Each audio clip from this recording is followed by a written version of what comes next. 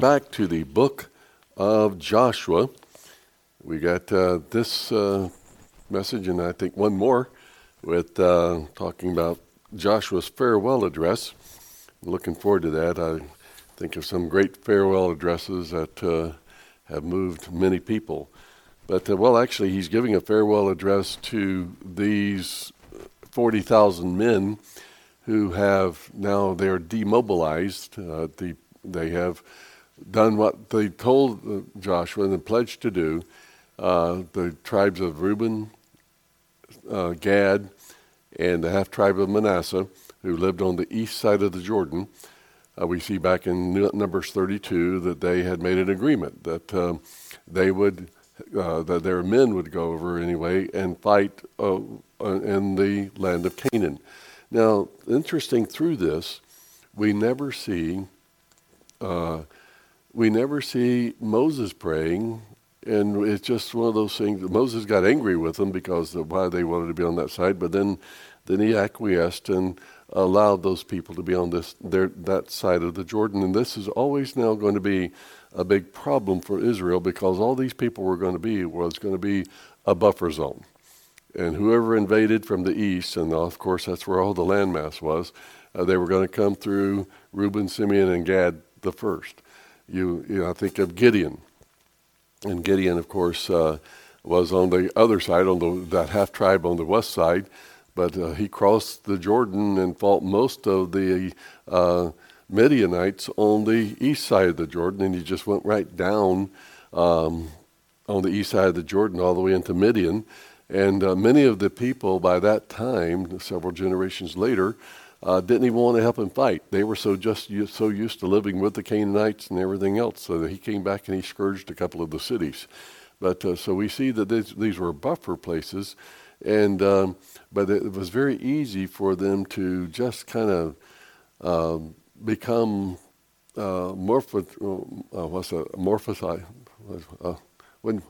That's metamorphosis. Anyway, they morphed with the other tribes on the east, and so a lot of them you couldn't tell the difference.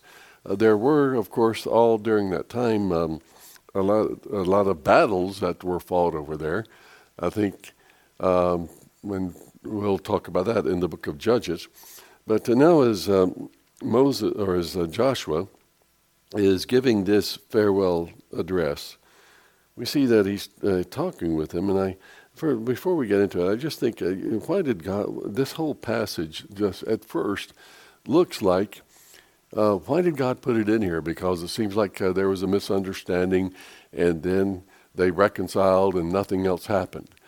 There's so many times in the Bible that I look at things and I say, okay, Lord, why did you put it there?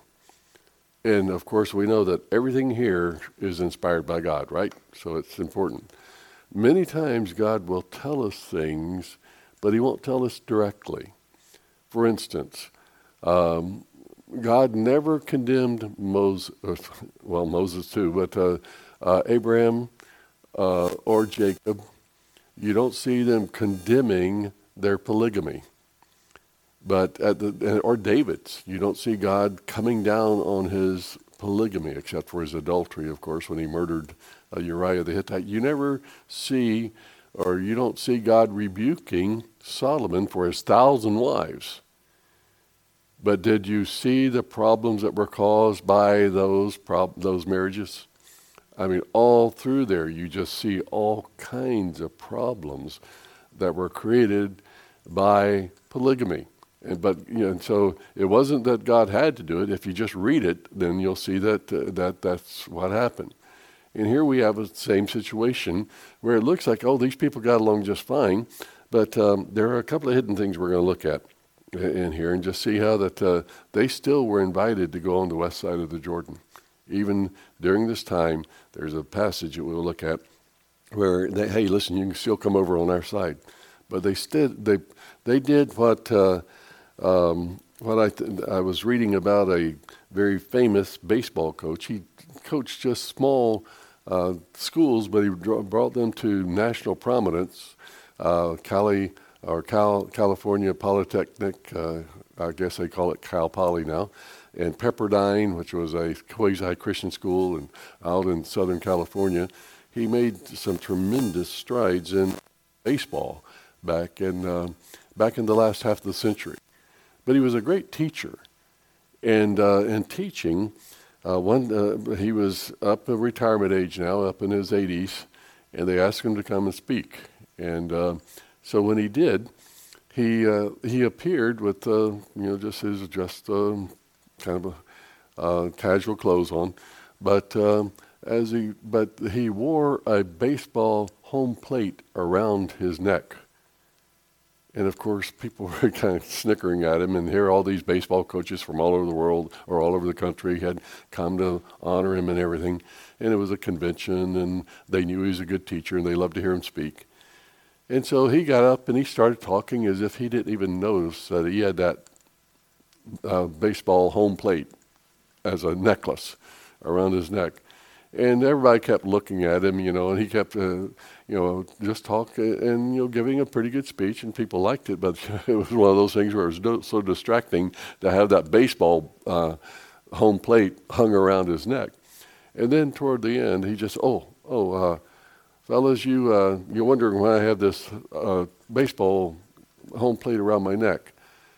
And he said, how many Little League players or Little League coaches do I have here?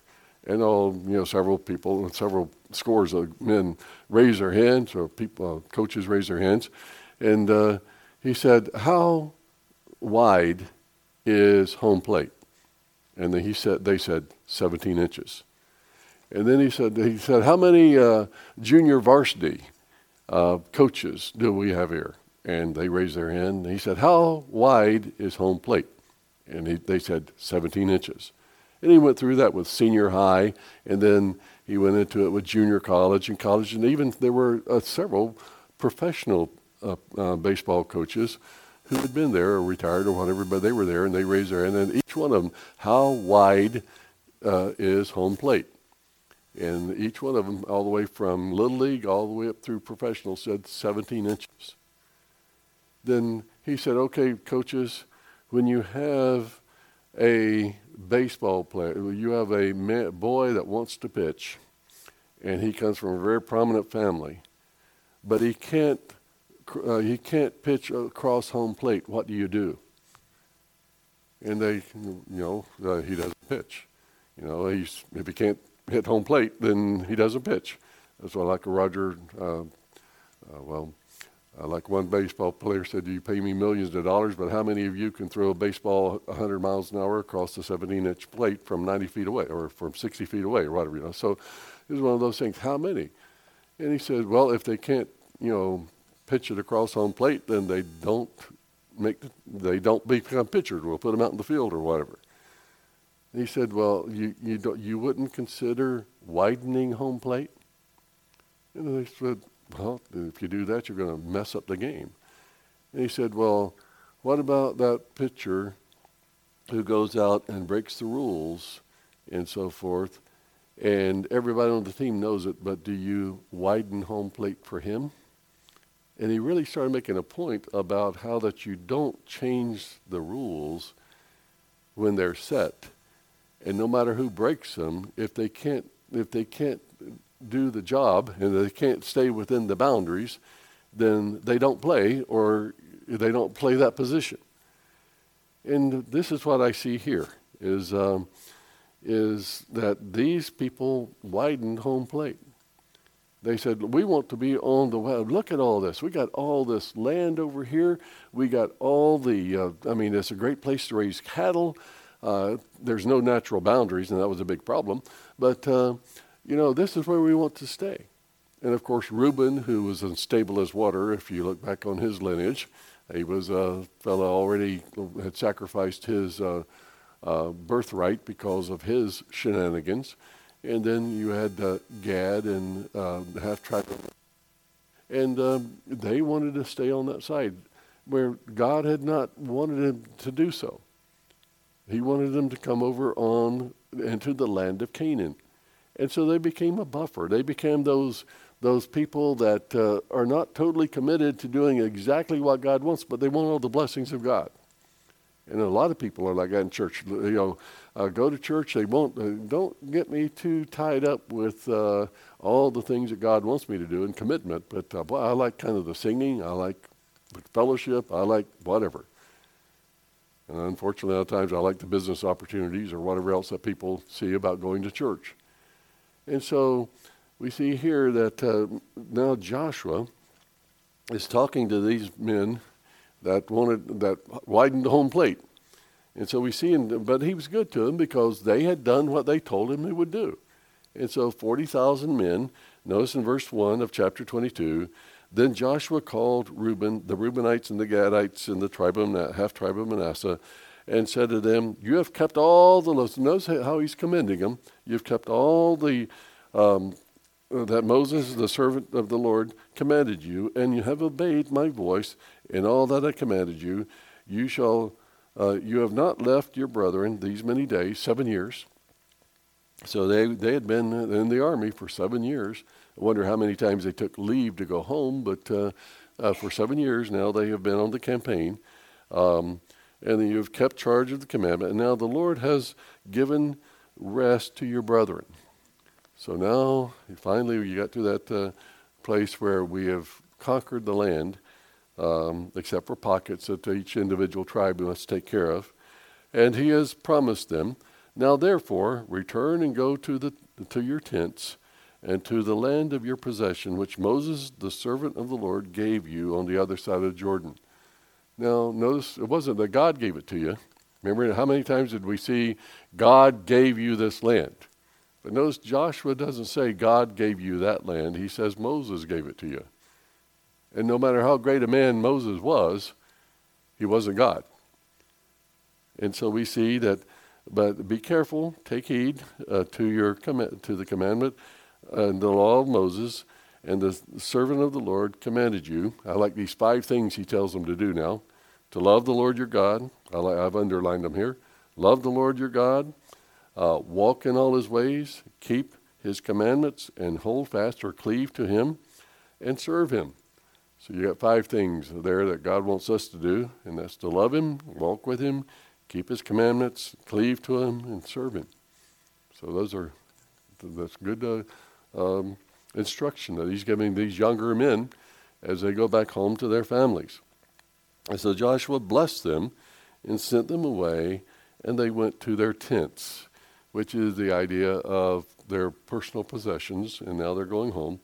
Now the half-tribe of Manasseh, to the half-tribe of Manasseh, he had given the possession of Bashan, which was the southern part of that that eastern side, and half-tribe Joshua the possession of the side of the westward, and he talks about that.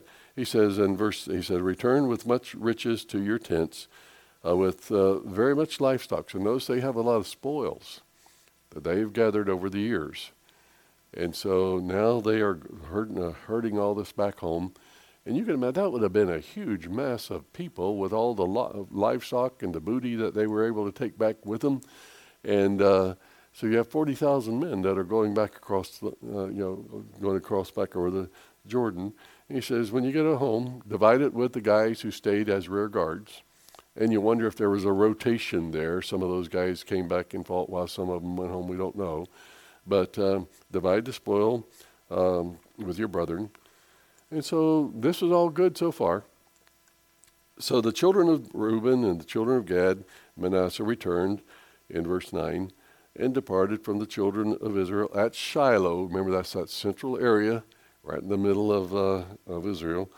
And he says, which is the land of Canaan, to go to the country of, now notice the west, that east side now is going to be called Gilead.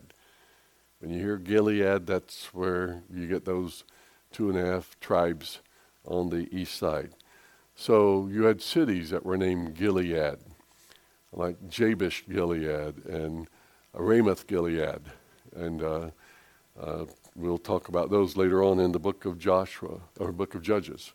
And so we see to the land and to their possession, which they had obtained, according to the word of the Lord by the hand of Moses.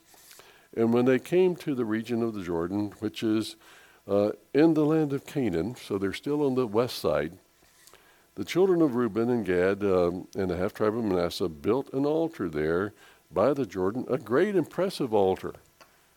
So these bunch of guys, they're heading back home. They don't have priests with them or whatever, but they were very still energetic, and they wanted to build an altar. This would be the 8th altar. This would be the 8th memorial that would be built on the west side of the Jordan. If you remember, after Ai and after Jericho and right on through, we see the altars and the big stones that were mounted. And so these men, without any advice, and one of the big problems is they didn't tell Joshua and the rest of the people. So they didn't tell them this. This is just kind of a spur of the moment thing that a bunch of guys got together on their way home, and they said, let's build an altar.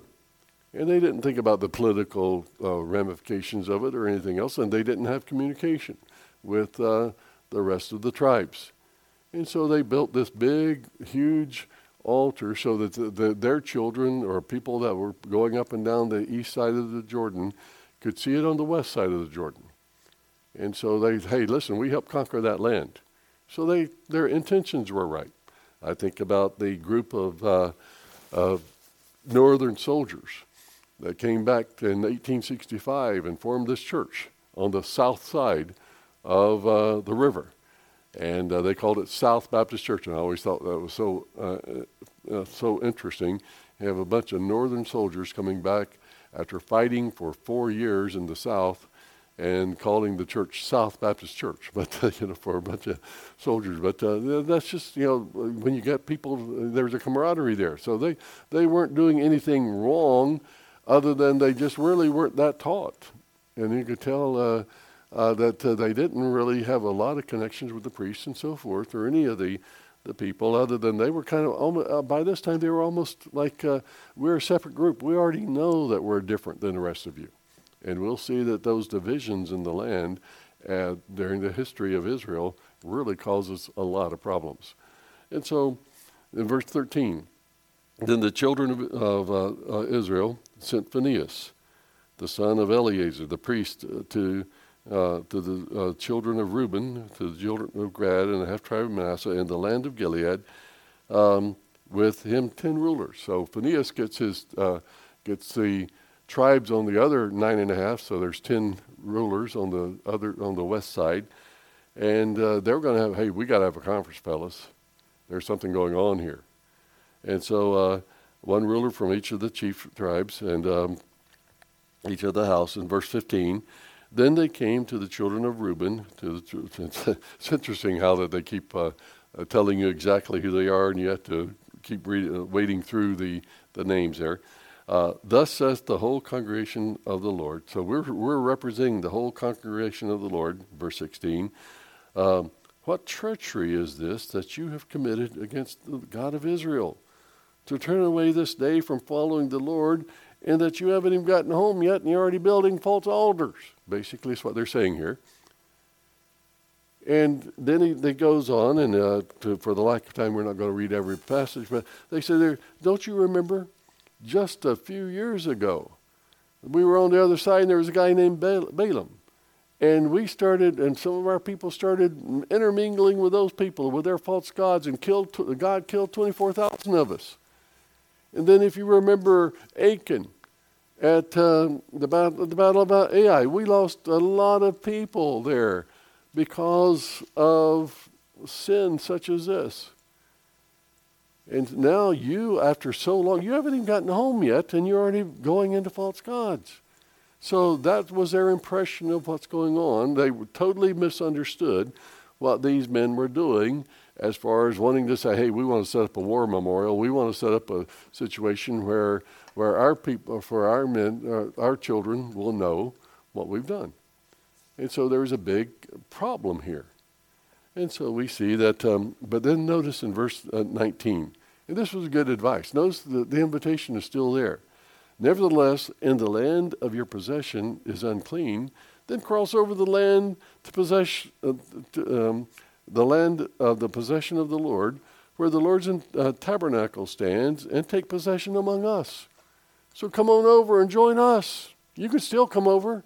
Now, that would have been interesting to see if they would have accepted that and how that it would have changed the allotment of tribes and everything.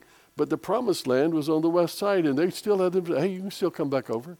You can still come over and commit cross the river, get in the land of victory. You don't have to be over here on the compromised side. And they didn't say, that it was compromised side at the time. But they had, they didn't realize that they were open to every type of invasion that would come along. And folks, whenever your land when it is invaded, then that means they steal your livestock. That means they enslave your women and children, if not more, worse things. They kill it's just bad stuff that happens whenever you're in between two major countries. That's what happened with Poland in World War II. I mean, Germany invaded, and then they went all across into Russia. Then Russia invaded, came right back across, and oh man, the problems that were caused by being in the middle and really not having any barriers between them as far as no major mountains or whatever. And so they were overrun twice in 6 years. And you can imagine what that did. And that's the way this was going to happen. This was going to be the problem of these people on the East Bank. They're going to be having a lot of these problems. Say, hey, listen, you can still come and join us. You can still come over. And there's plenty of land. I don't know exactly what God would have done with it, but it would have been interesting to see if they'd have gone ahead and committed themselves to the land that God had promised, and not that they took by design when they widened the plate. And so we see, and he goes on verse 20, and he talks about didn't Achan cause those problems. And then the children of Reuben, and we see in verse 21, they said, hey, whoa, that we're not wanting to do that. He says, the Lord God of gods, in verse 22. The Lord God of gods, and he says that six times. He says, he knows, and let Israel itself know. It is if it is rebellion, or if it's treachery against the Lord, do not save us this day. So go ahead and, just put us away. But if we build ourselves an altar to turn them from following the Lord, then we don't deserve to live. So they are really repenting, and so this was a misunderstanding. Fortunately, the children of Israel understood that they weren't starting a civil war. Now later on, we're going to see that Benjamin did start a civil war, and they were not. When they turned away from God, then they were destroyed by the other tribes. We'll see that again in the book of Judges.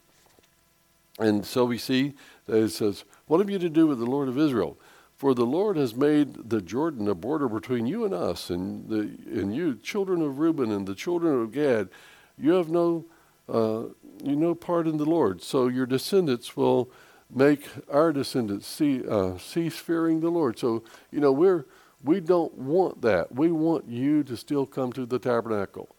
And they're saying, we understand that God says the only place to worship God as far as the sacrifices and the altar was at that tabernacle. Remember, how many times do we see the place that God chooses, the place that God chooses? And it always, that choice was wherever that tabernacle was, where God chose for that tabernacle to move. And so, listen, we want to still do that. But it's going to be a lot harder. There again, going back to rivers, it's a natural barrier. Natural barriers create borders, and they create thought life. You remember later on with Gideon. Gideon, whenever he was taking care of the Ephraimites who had come late to join the battle, and they had crossed over into the land of Manasseh, and then he distinguished between them and their half-brother, their brother, the Manasseites. Remember what they did? The Sibboleth. If they couldn't say the word, so even the language was changing. And so I like it down south. There's right around Mobile. People don't say shrimp; they say shrimp. They can't say the shrimp, and I think that's true with a lot of different languages where you can't say the letter. And so here they couldn't say Shibboleth, they said Sibboleth. And so we see that all those things started changing, and many times it's because of a river or a mountain range or whatever else. And so this is going to be a natural dividing line as well as cultural divide between the country. And so this is going to be a big problem. You know, it's interesting, in America, so this, one of the United States is one of the only countries and the largest country in the world that has held together for 2 centuries or more, from coast to coast and from the 3,000 miles apart. And the 2 reasons why?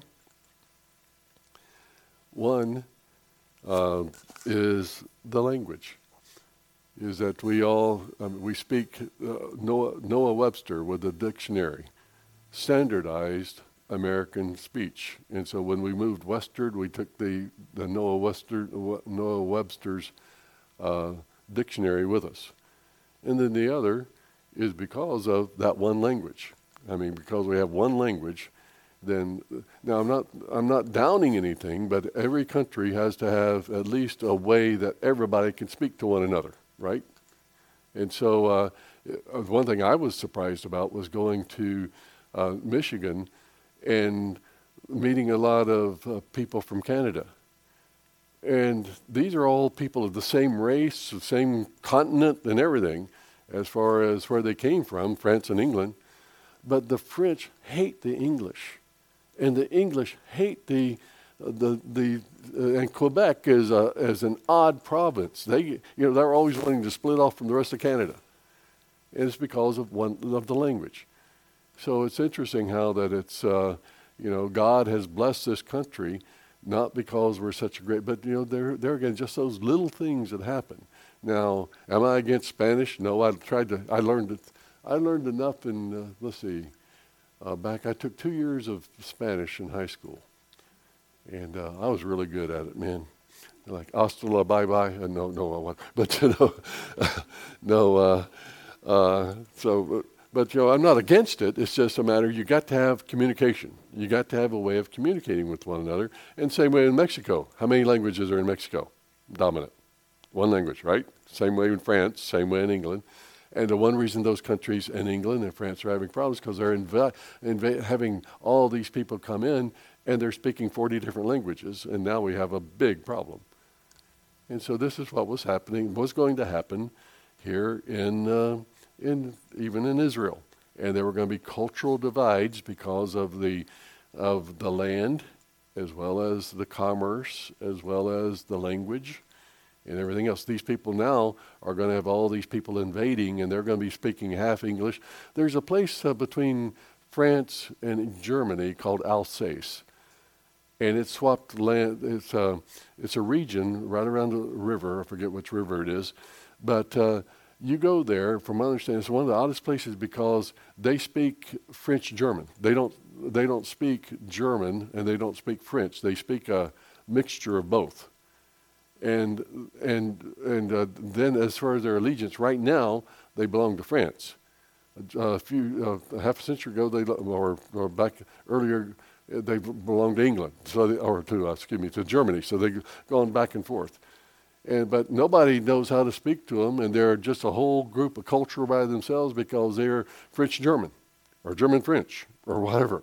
So it's interesting how that these people, so the Lord had a reason for them to have that natural barrier of the Jordan River, so that they would have a distinct country.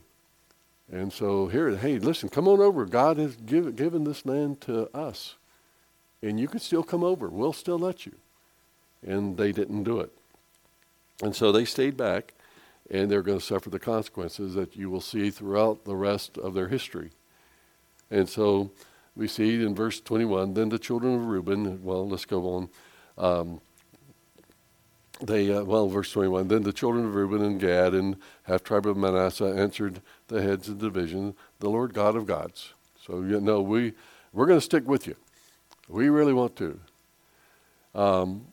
In verse 26, therefore we said, let us now prepare to build ourselves an altar, not for burnt offerings, because we know that God said not to do that, so we're not going to offer any burnt offerings, but more as a memorial, that it may be a witness between you and us.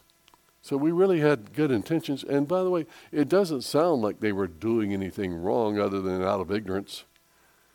And so we see in verse, he says, let it go on.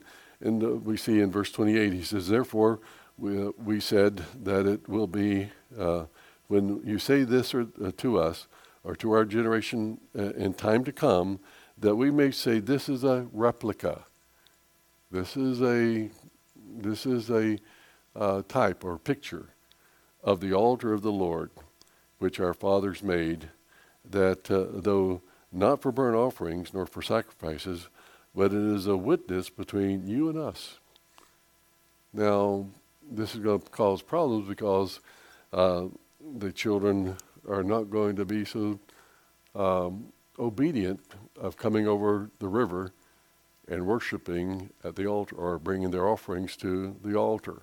And so they go into all kinds of gods very quickly, within just generations.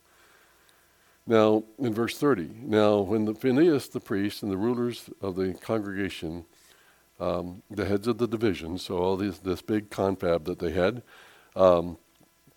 it pleased them, we see in last part of verse 30. Then Phinehas, the son of Eleazar, remember the priest, he's the grandson of Aaron, the priest said to the children of Reuben and Gad and Manasseh, this day we perceive that the Lord is among us, because you have not committed this treachery against the Lord. Now you have delivered the children of Israel out of the land, delivered of the Lord. Now, and Phinehas, the son of Eleazar, the priest, and the rulers returned from the children of Reuben and Gad and the land of Gilead to the land of Canaan, to the children of Israel, and brought back word to them. So they took everything back home. Hey, fellows, we're not going to mobilize and destroy the people on the west or on the east side. So the thing pleased the children of Israel, and the children of Israel blessed God, and they spoke no more against them. So this pretty well solved the problem for a while, to destroy the land of the children. Then the children of Reuben and Gad built an altar, and they called it, in the King James, Ed. Now, that is Hebrew for the word witness.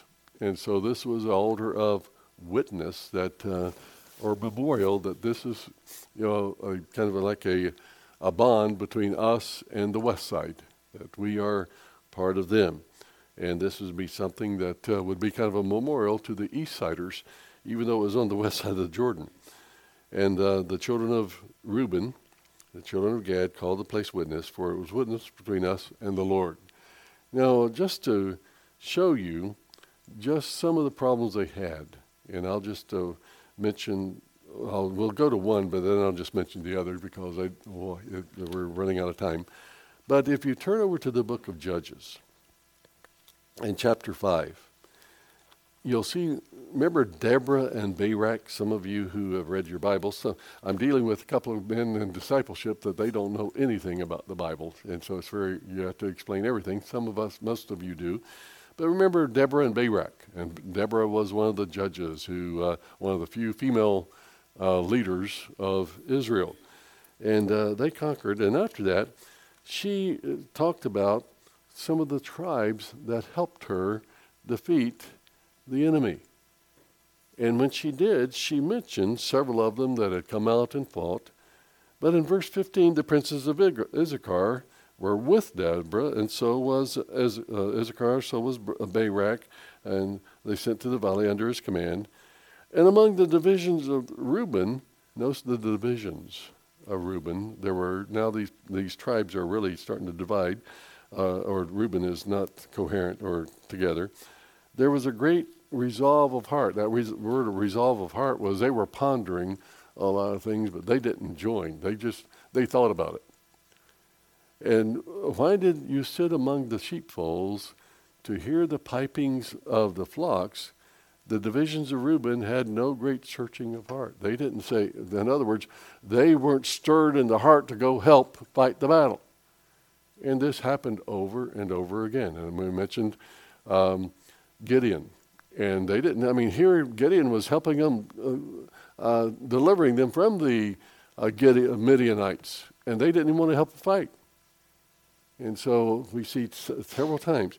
One of the interesting things as you read the Bible, though, you'll see that later on that in the last chapters of the book of Judges, there's a great civil war with Benjamin.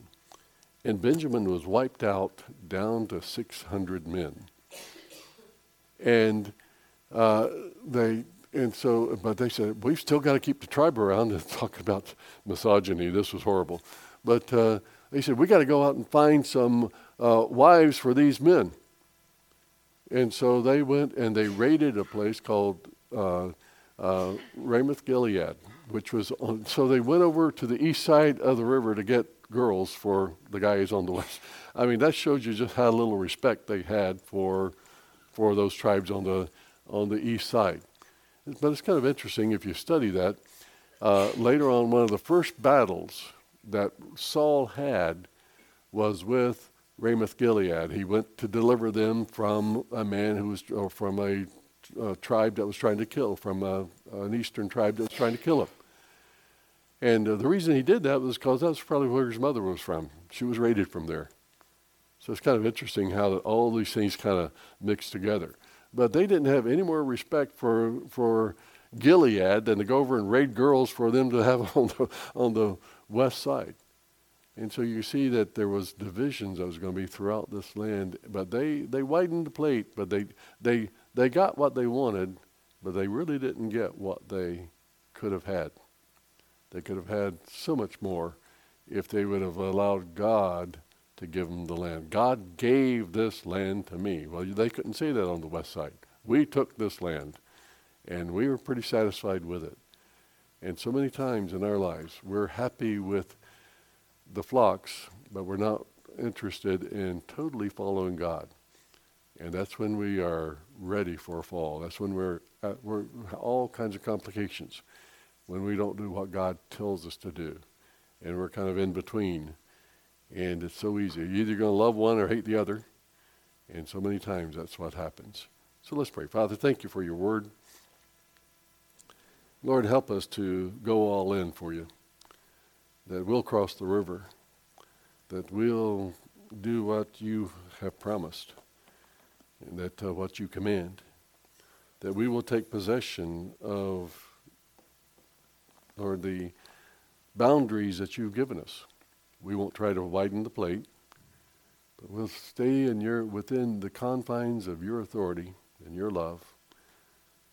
And so, Lord, we pray that you'll help us in the major decisions, that we won't try to expand the barriers of truth, of marriage, of relationships, of honesty, but that we'll always be right in the center of the land that you've given us. For we pray in Jesus' name. Amen. 100